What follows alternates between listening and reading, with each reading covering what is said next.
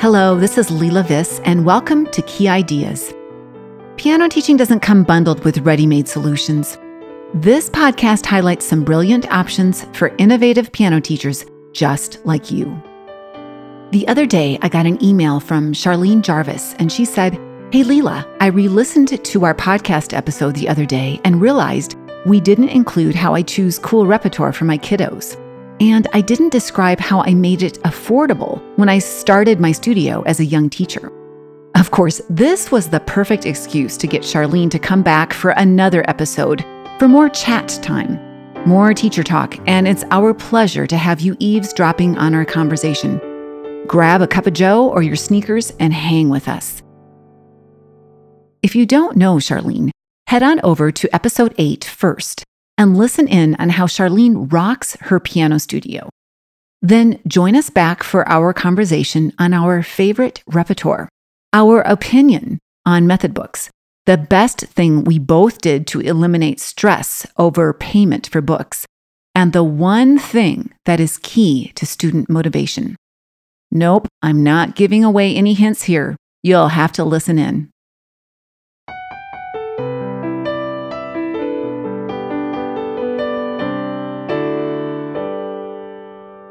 All right, she's back. Hi, Leela. Hello, Charlene. Thanks so much for joining me again. This is the best. It is. It's way too much fun. For sure. We just did not get enough time last time we chatted to cover all the topics that have been on our mind. And all we did after the last podcast was make a longer list of all the things that we want to talk about. So we have to go back to that episode, the first one that you joined me on, and we have to talk about repertoire because we did not get to that. I was curious about how you choose repertoire. Your students look like they have so much fun playing their pieces, all that kind of stuff. So let's dive into that topic. And for the very first question, this is an important one, as we were just talking about before we press the record button, is do you use method books, and how long do you stay in them before you move out to other repertoire? Yes, I do use method books. Okay. But I'm going to say I like methods because I find using a method book is helpful. It gives a nice structure. And I think students like to be able to go from one. They like to move from one to the other and see where they're going. But I use several. And if I have more than one child in one family, they are not in the same method because they just end up playing by ear what the other one plays. So I usually go through, use 2 or 3 at a time. Otherwise, I think I'd go insane hearing the same pieces all the time. And so be honest now, do you teach one page and then go to the next page and then go to the next page? Or do you allow yourself to skip a page? To be honest, okay. I used to teach that way. I used to, as I was a beginning teacher, I felt like they had to have every little thing. And the older I've gotten, there are some pieces I kind of hate, and I just bypass them. And the kids kind of love that. I'm like, you know what? I hate that song. If you want to learn it, you go for it, but I don't want to hear it. So we're just going to skip. And they love skipping and jumping ahead. So I feel like you have permission to jump around if you want to, because, hey, it's your job. I mean, you can do what you want, but I skip around. And, but I also feel like they need other things besides what's in the method along with that. One of the things that when parents come to interview me, they will ask, well, what method do you use? And I always say this first. I say, I teach a human being and not a method. And then right away, their eyes open. Oh, okay. So that's important information. And then another thing about method books is I notice there's always potholes. It's that one page, you turn the page and there it is, that piece that they're going to get stuck on measure 5 and you're going to spin your wheels. And so you might as well just move on.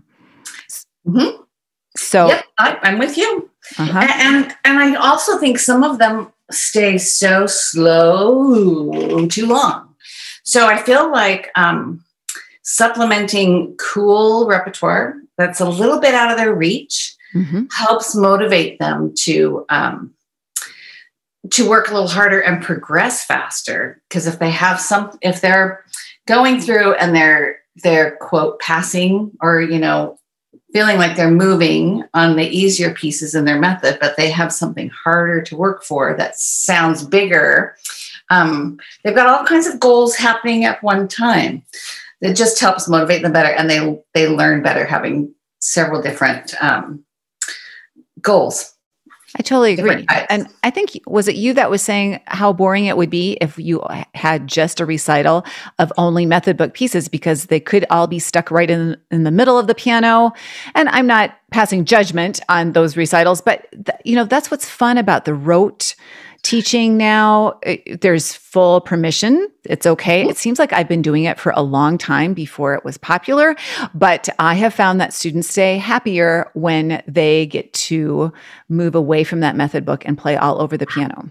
And they can play big yes. pieces. So what I actually, in my long years of teaching, what started my interest in finding different pieces, I used to teach at Utah State University. We had a youth conservatory, which was a preparatory program, students ages about 4 to 18.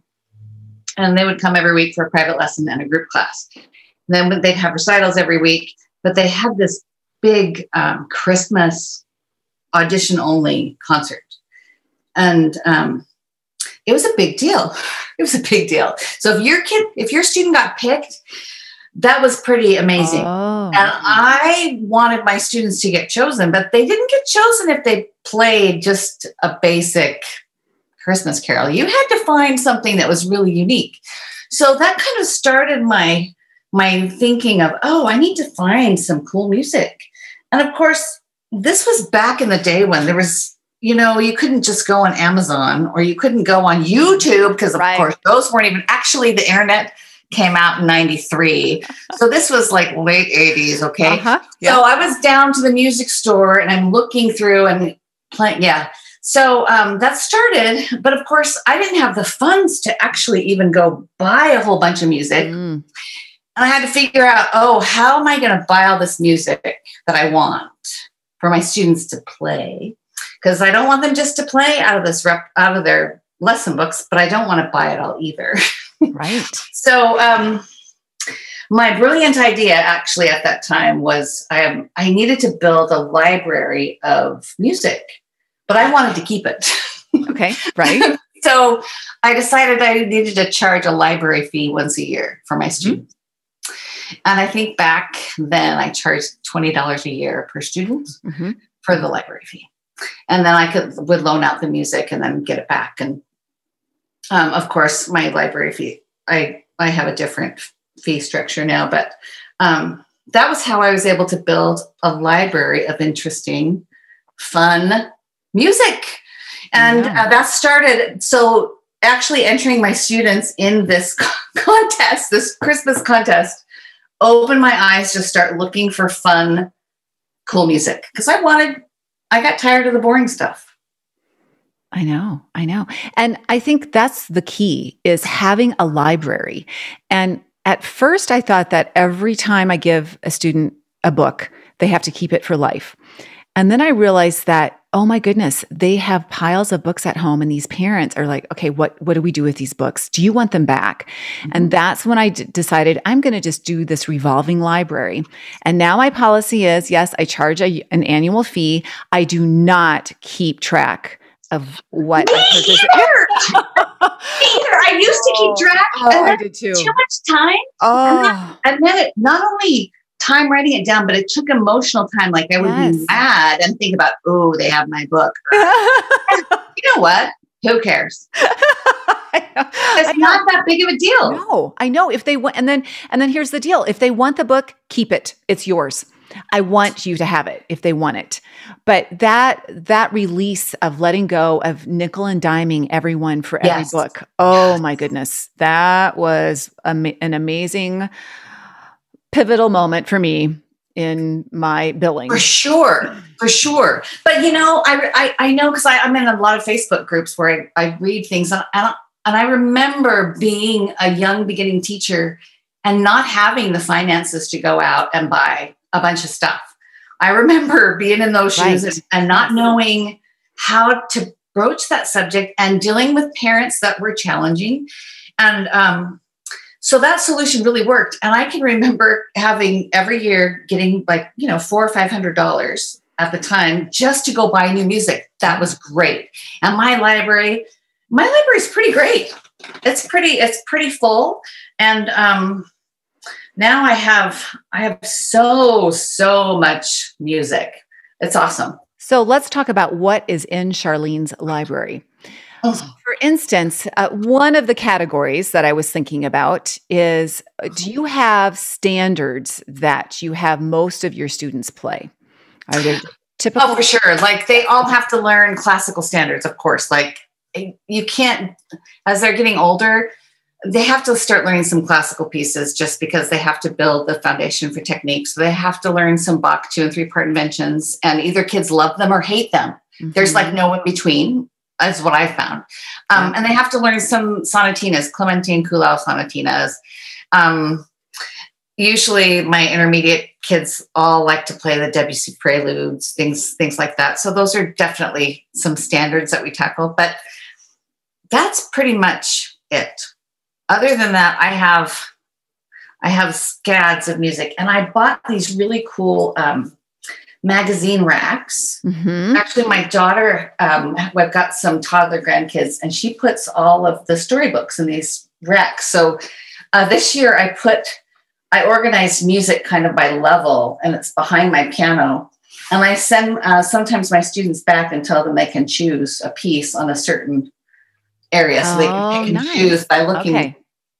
Yeah, usually the little kids, I'll just let them choose. And if they bring it looks too easy, I say, go pick a different one. But then that gives them ownership of choosing it themselves, So let's go to that topic next, because I found when we were going to tackle this subject of repertoire, I remember giving a session about nurturing potential and what that involves. And I found, I don't remember my source, but there was 5 motivating factors in building motivation in your students. So they were building relationships. And then the second one was provide choices. The next one was to rethink incentives, meaning build intrinsic motivation versus just the extrinsic. And then shape minds, meaning go for a growth mindset versus a fixed. And then relate content, relate whatever you're teaching to the student's life or things that they've learned before. But that second one, the providing choices, I think that is the key to keeping kids on the bench. Yes? 100%. 100%. So, and I'm sure you do this, Leela. My students all have their whatever they're learning, whatever method they're in.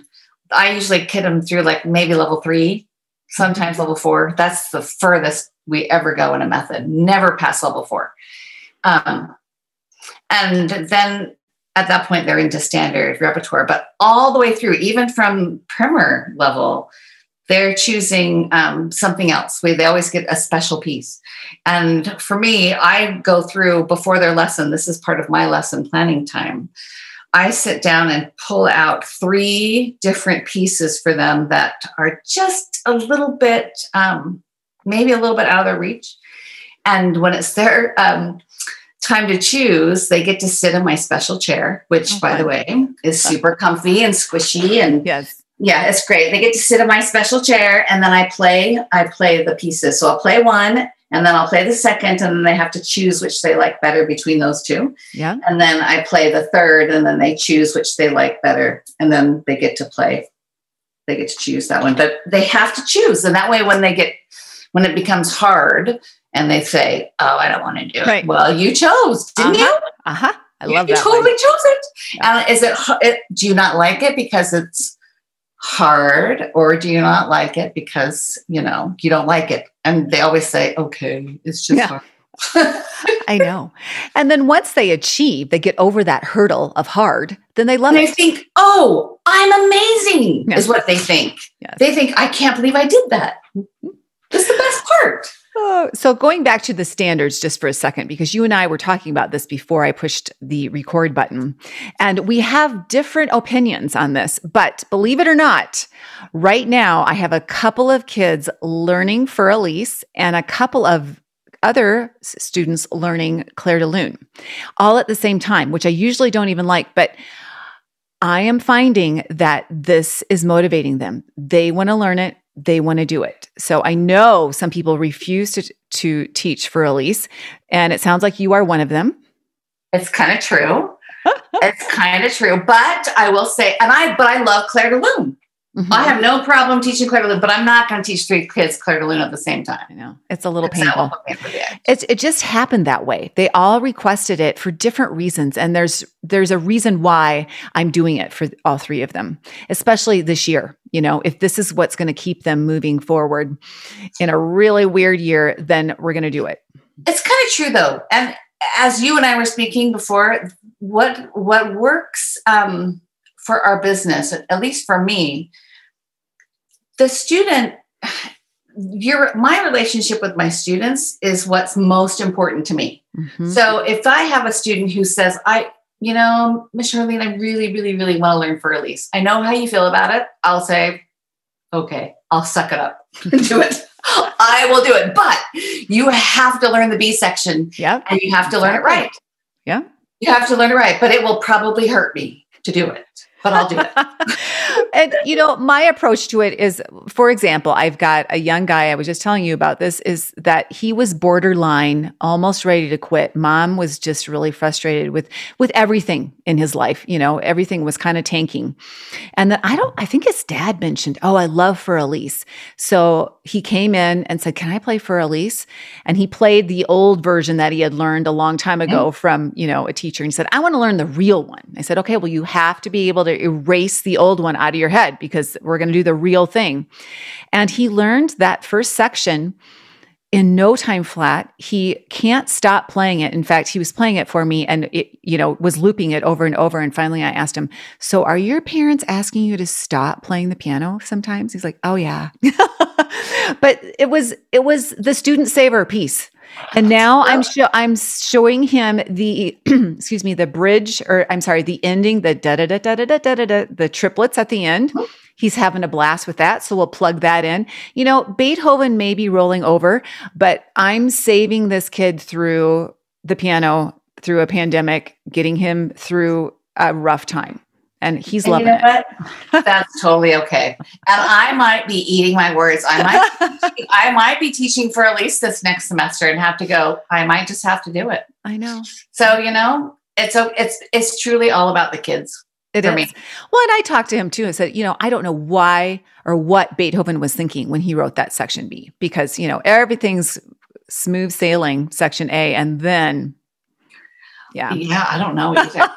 Maybe he was someday we'll have to ask him a cake or something. Yeah, Okay, so yes, we've talked about the standard repertoire, and like some of mine are. I love to teach musette, da da da da da da da da da. Yes.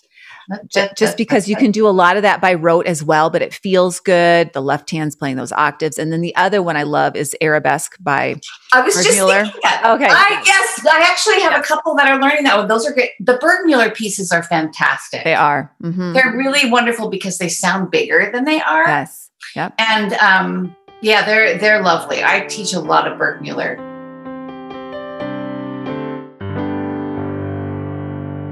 We'll be right back. Hi everyone, my name is Drew Collins, and I produce Key Ideas for Leela. Coming up, Leela and Charlene share great tips on setting up a no more stress student payment system, and they compare notes on their go-to composers for keeping students engaged and excited about practicing and performing repertoire. Before they jump back in, take a moment to subscribe to Key Ideas, and help us get the word out by rating and reviewing us wherever you listen to your favorite podcasts.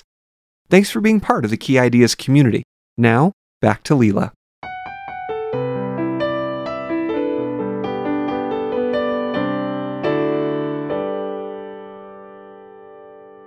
We've got the standard repertoire foundation going. Who are the composers that you turn to first when you're looking for a really cool piece?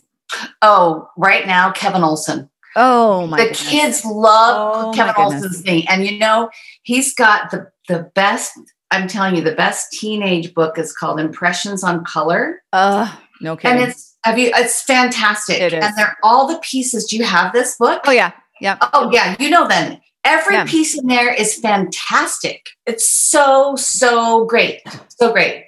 Elisa Milne has wonderful pieces too. I like them because the rhythms, there's lots of, asymmetrical rhythms that are just unique and different. Of course, Robert Vandel's music. Oh, I know. I'm a huge fan. I just missed him so much. I know. Yeah. And I love that, because his hands were smaller, right? Yes. Which is why his pieces are so playable. So I always have lots of Vandal pieces. I like a lot of Jennifer Lynn's music. Mm-hmm. She's got some really nice pieces too. And of course Diane Heidi. I always love Diane Heidi's music. Mm-hmm. But I found something new online that everybody should find. Oh, okay. Okay, this guy is great. His name is Martin Neal. Okay. And he is in the UK. And he puts out a brand new piece almost every day for free. I find this to be kind of amazing. Yeah. And they're good. They're good. He has all different levels. And it's called Piano. I should have had this available right That's here. okay. We'll put it in the show notes. That's good. They're wonderful. And I go almost every day and I print them out. It's so great if you're teaching virtually. Right. You can just go right on there. And he has recordings of himself playing the pieces too. Oh, nice. And I had a student that actually played one of the pieces. I sent them the video and he included her video on his website. Oh, nice. Yeah. But his music's very good.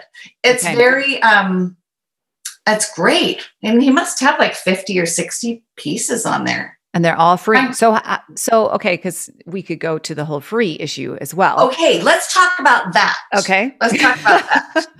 Because I find that to be incredibly generous and kind. Yeah. Yeah. Not everybody is in that boat. No. So if someone is selling something, I have no problem paying and purchasing music that I like. I know. It's very rare that you find something that somebody's given away for free. Mm-hmm. That I find is good, to be frankly honest.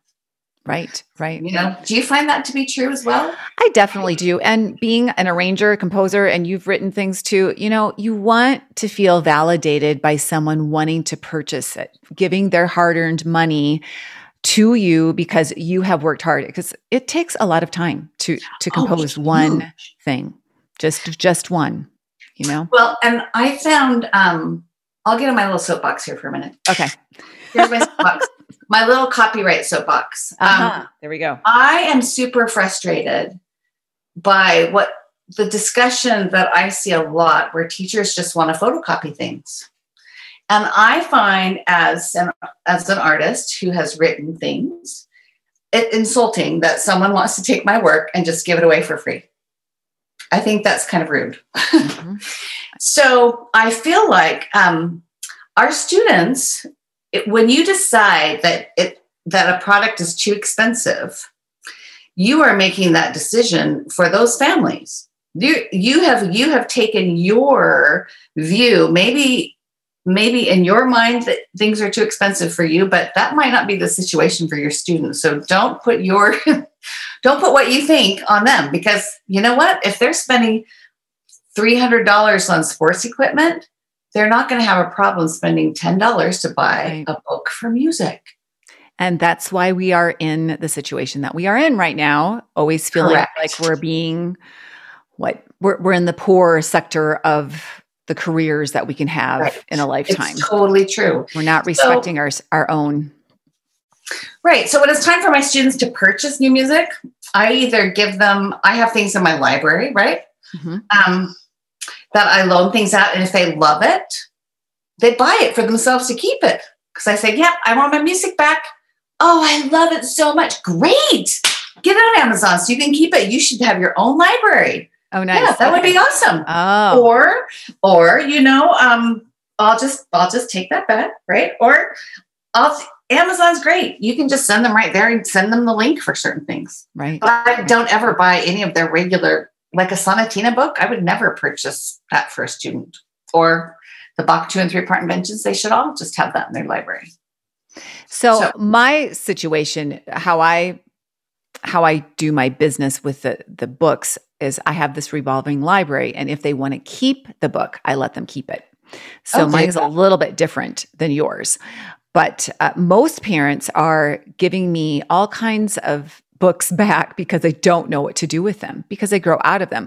But every once in a while, I'll tell a student, I think you're going to want this one, especially like Christmas ones or something that, they can pull out every year. Oh, remember when I used to play this? So there is there's a nice value for them to keep a few of their favorites. Oh, for sure. I find my standard, by the way, back to that other question, the big pieces that everyone wants to play are the ones at Christmas time. Mm-hmm. Because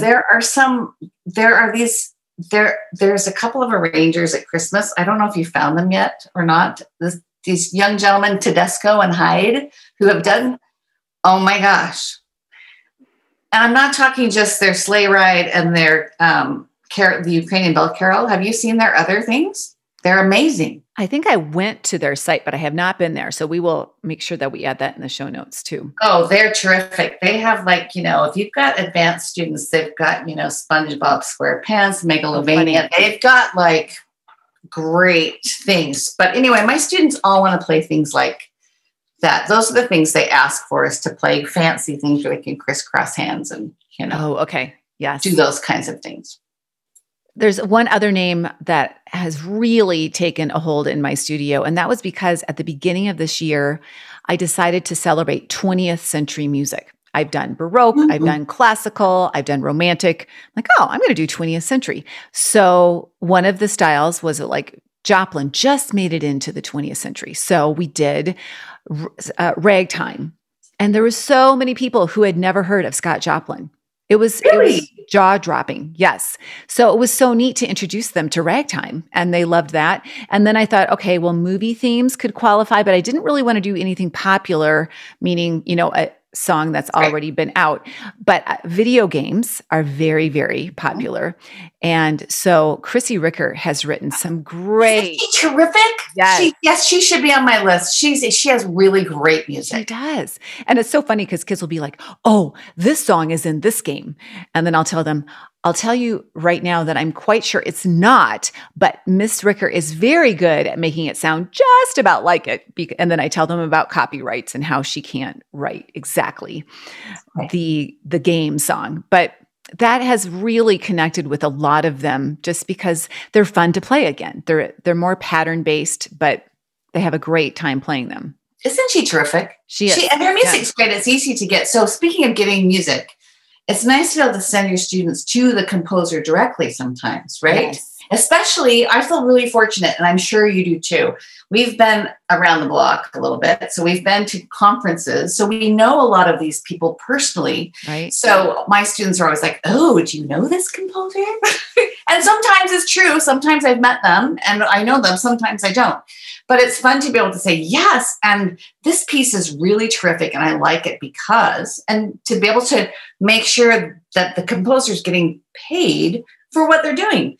And of course, if you have students that compose, my students compose each year, I always talk a lot to them about if they've spent 20 hours composing one piece, we talk about, imagine if you were trying to sell your piece of music. I know. And all your friends decided to give it away for free. Yeah. How would that feel, buddy? And they all look at you like, no way. That's so rude. I think, yeah. So you see why we're not going to photocopy that book that I just lent to you? You can go buy it if you like it a lot. Yes. Yes, definitely. Amen.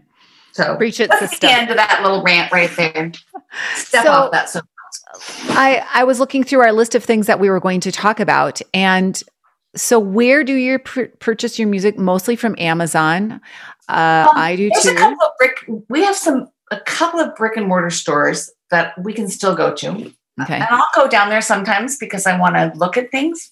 But my student families never will do that because it's too inconvenient. They prefer me to send a link. So we still have one store at Central Music in town here that will ship things. So, which is nice. I think any music store that's going to want to keep business is going to have to do that. I know. To compete. I love going to conferences so I could buy the coolest new music there first. Right. Right.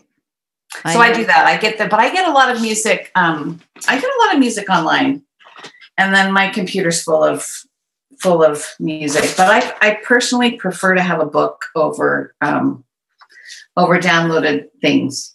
I have an iPad and I can do all those other things, but I like a book better. Yes. And we talked about where you store your physical books. What about your digital downloads? Do you have any system there for when you do? I just have a files, and then I kind of graded it by level, and I've got a Christmas file, and then I have, primer 1 through 5 kind of a thing. And that's just the easiest way I've found to do it. I don't like having to, print it out and mess with all that stuff, because then I have to put it in a book. But to be honest, my piano rack is really slippery, so it won't stay up. Oh, so right. I have to laminate it all or put it in a binder. It's just super messy. It's always floating around.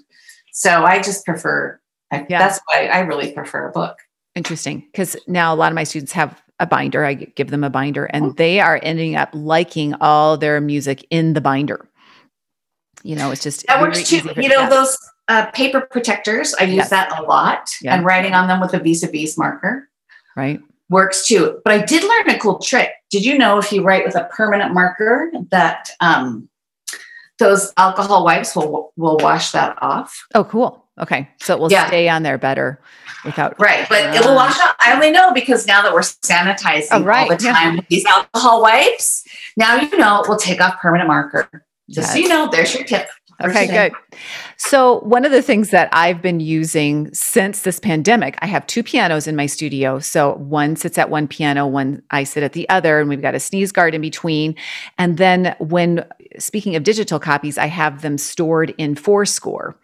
So they have their own copy on their piano, and then I have mine on my iPad, and then I reflect it up onto my monitor on my wall. It's so cool. It's amazing. It's a fabulous way for us to look at the score. And it's almost like teaching online in Zoom where you annotate, the score there, but now I can annotate there. Look at this measure right there. And how does it compare to the other one?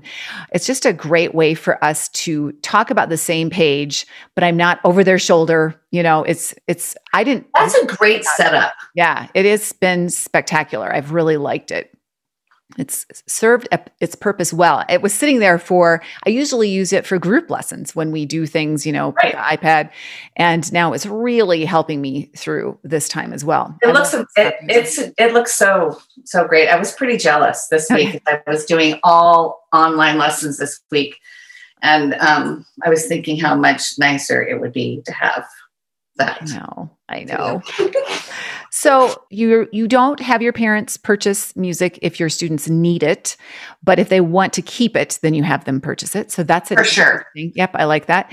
And do you ever feel like you have problems getting payments from your parents? I know we were going to talk a little Never. Never. Okay, so I used to be, and I know this is a common problem because you see this a lot in lots of groups discussed, but no more.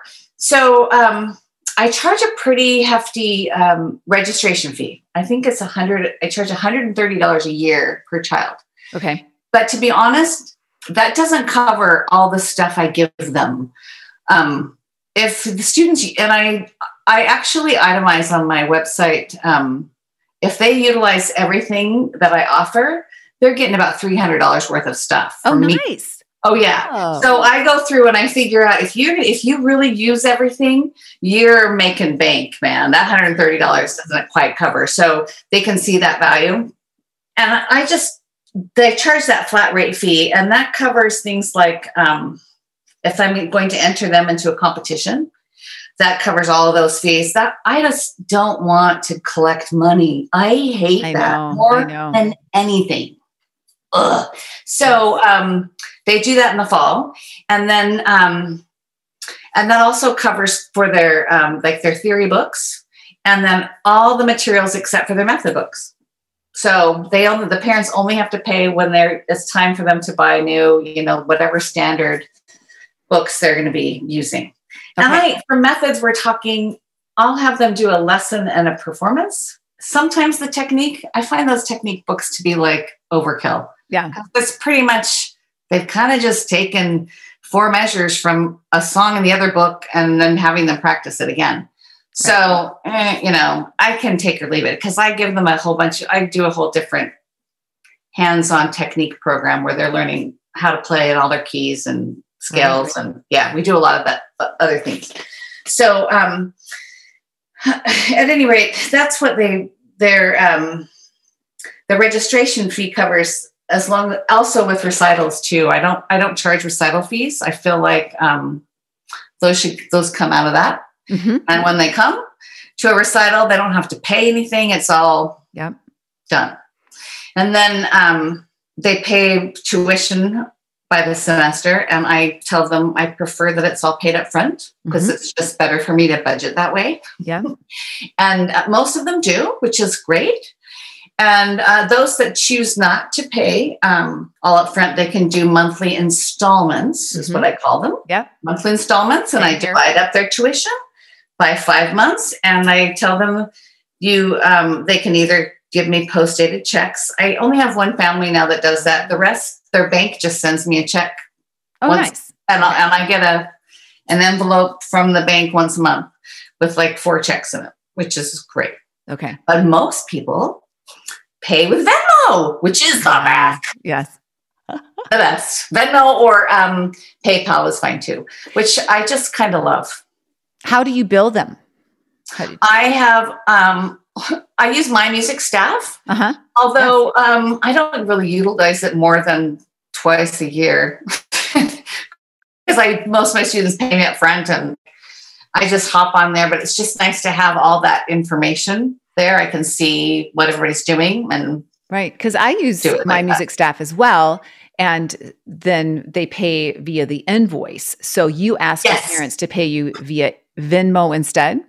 Well, I send them an invoice because I like to see that. I send that invoice out, and then I tell them their options are you can pay these different ways. And then I always, after I send the invoice, I don't know about you, but most of my families aren't opening email much anymore. Okay. Mm-hmm. They don't even read them. So I send them a text that says, hey, I just sent your invoice. Okay. Okay. And lessons are starting XYZ. Let me know how you want to handle that. And I have all the funds. I don't do late fees anymore. I did that for a while. And I just found late fees are a pain in the rear end. And they just made me mad. And I would add it all up. And the truth is, I just want your money. I don't want I just don't want that extra $20. I just want you to pay me on time. Yep.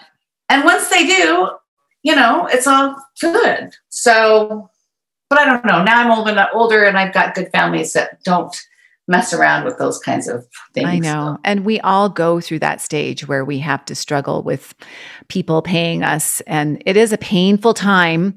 And then finally you get those families that get it. And then they stick around for a long time. And then you don't need new families for a long time. Well, I think we've all been there. So I understand as I read those things, how hard it is. I know. It's really kind of a tricky place to be in. I would say paying up front, having a deposit, a special fee, I call it, I lump it all in one. It's a book, technology, and performance fee. And that is a yearly charge. But what I do, I charge that to the families in May. So they pay it in May, and then I don't teach as much during the summer. Mm-hmm. I still teach some, but then I've got that deposit during the summer, which is perfect. And then that is credited to them in the fall. I know it works. I do that too in July. I might all pay in July, and our first lessons start in August. So it kind of works out. It does to be really nice, but it helps too for my families, because a lot of them, before I even charged a registration fee, it was hard for me to wrap my brain around that whole thing. But when I listed what it covered, and really what the value of that was versus how much I was paying out for all of these things I was offering, I went, oh, if they saw that, it wouldn't be so painful. That's nice. So do you have a list? Do you have that itemized list? Oh, yes. It's on my website. Ooh, okay. Yes. Okay. Yeah, they can totally look and see. Mostly it's the rebate. If they get full practice for the month, that adds up. I mean, some months I pay out, $200 to kids. Wow. But they have to really, I can tell if they're not practicing just because they say it. If they can't really do it, they're not getting that $10, Oh, we didn't talk about how awesome YouTube is. Can I just say? Yes. We're so lucky. So just yesterday, I sent videos. I didn't have, we didn't have that years ago. So now I send those ahead of time. Yeah. And I ask students, choose, these are your 3 choices. Which one do you like the best? I just wrote it a little easier. And then I don't have to practice playing this stuff sometimes. I know. Because I don't have time to practice some of this advanced repertoire and embarrass myself.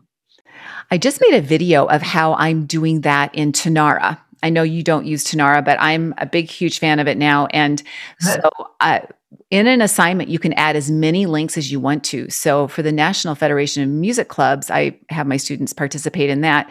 I found a video of every piece and every level. And so I made nice little assignments of each level with all the videos. And then I call it Go Shopping. And I put that assignment into the students, and then they go shopping during the week and then let me know before the lesson which one is their favorite. That's a great idea. It saves so much lesson time because I used to play through everything, It does save some. It's totally true. And the thing is, finding the perfect piece for a student, you have to know that student. Right. If you've got a sporty kind of person, you can find a piece about sports for them. I don't know. I find that knowing who they are and what's happening is really helpful in picking the right piece for them too. So I'm sure you're like this too. You just have to be I'm really thoughtful about who it is I'm choosing music for and what they need. Right. And I like it when they choose something and then they realize that, oh, that was a little bit harder than I thought it was. And I've also agreed to back off with them, you know what, let's try a different one instead. So I don't mind that. At first I thought that would be a fail, but I don't think so. It's letting them see, oh, okay, I love the sound of that, but it takes that much more work.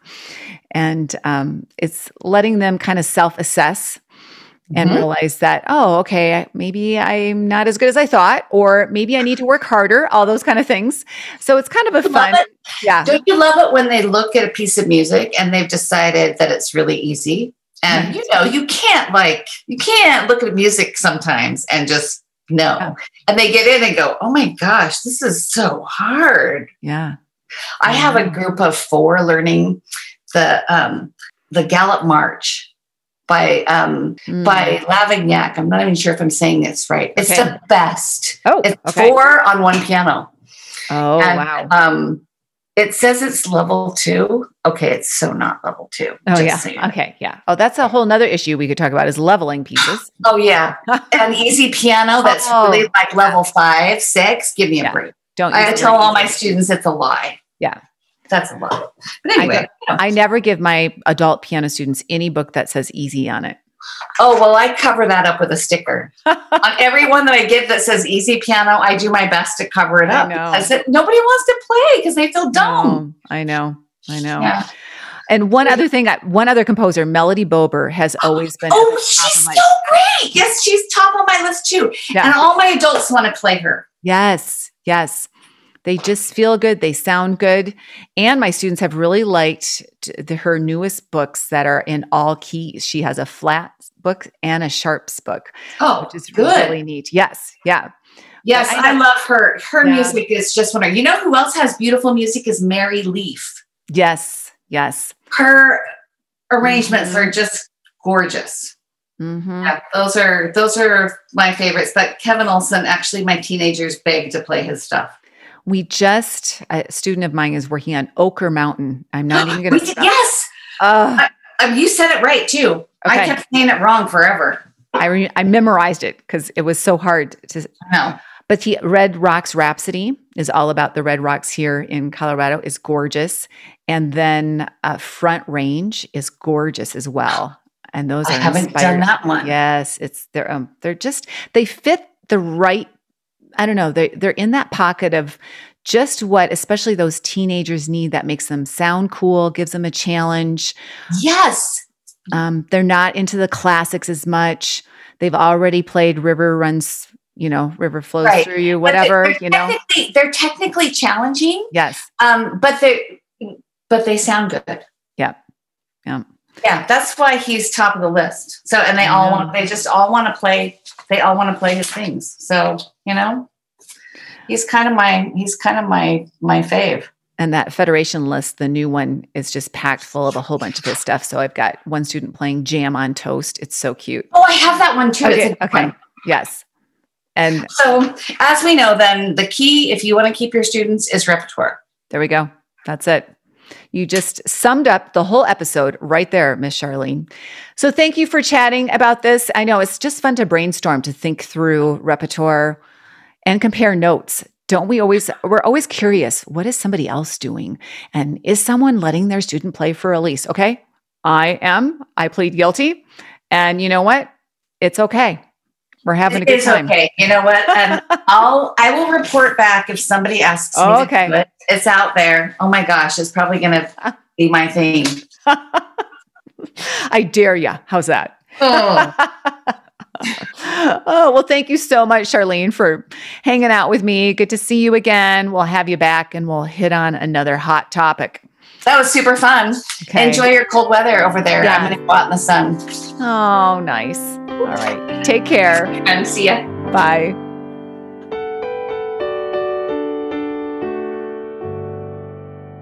Yes, this episode is loaded with nuggets on how to approach repertoire, student motivation, and an A-list of composers. Soon after we signed off, Charlene and I noticed that even though we wrote them down, we neglected to mention composers Wendy Stevens, Win-Ann Rossi, and Dennis Alexander, just to name a few. To get the full list of composers, the pieces we mentioned in the episode, a video of how I organize the Go Shopping assignments in Tonara, and much more, head to the show notes at lilavis.com/keyideas. If there's a piece or composer that we didn't mention in the show that's one of your favorites, make sure to leave it in the comment section. I leave you with this quote from Jennifer Gonzalez of the Cult of Pedagogy. When students believe they are doing something authentic, something that will improve their lives or have some kind of impact, they are naturally motivated. Here's to finding the repertoire that keeps your students on the bench for a lifetime. And that's why we stay in the trenches. See you there.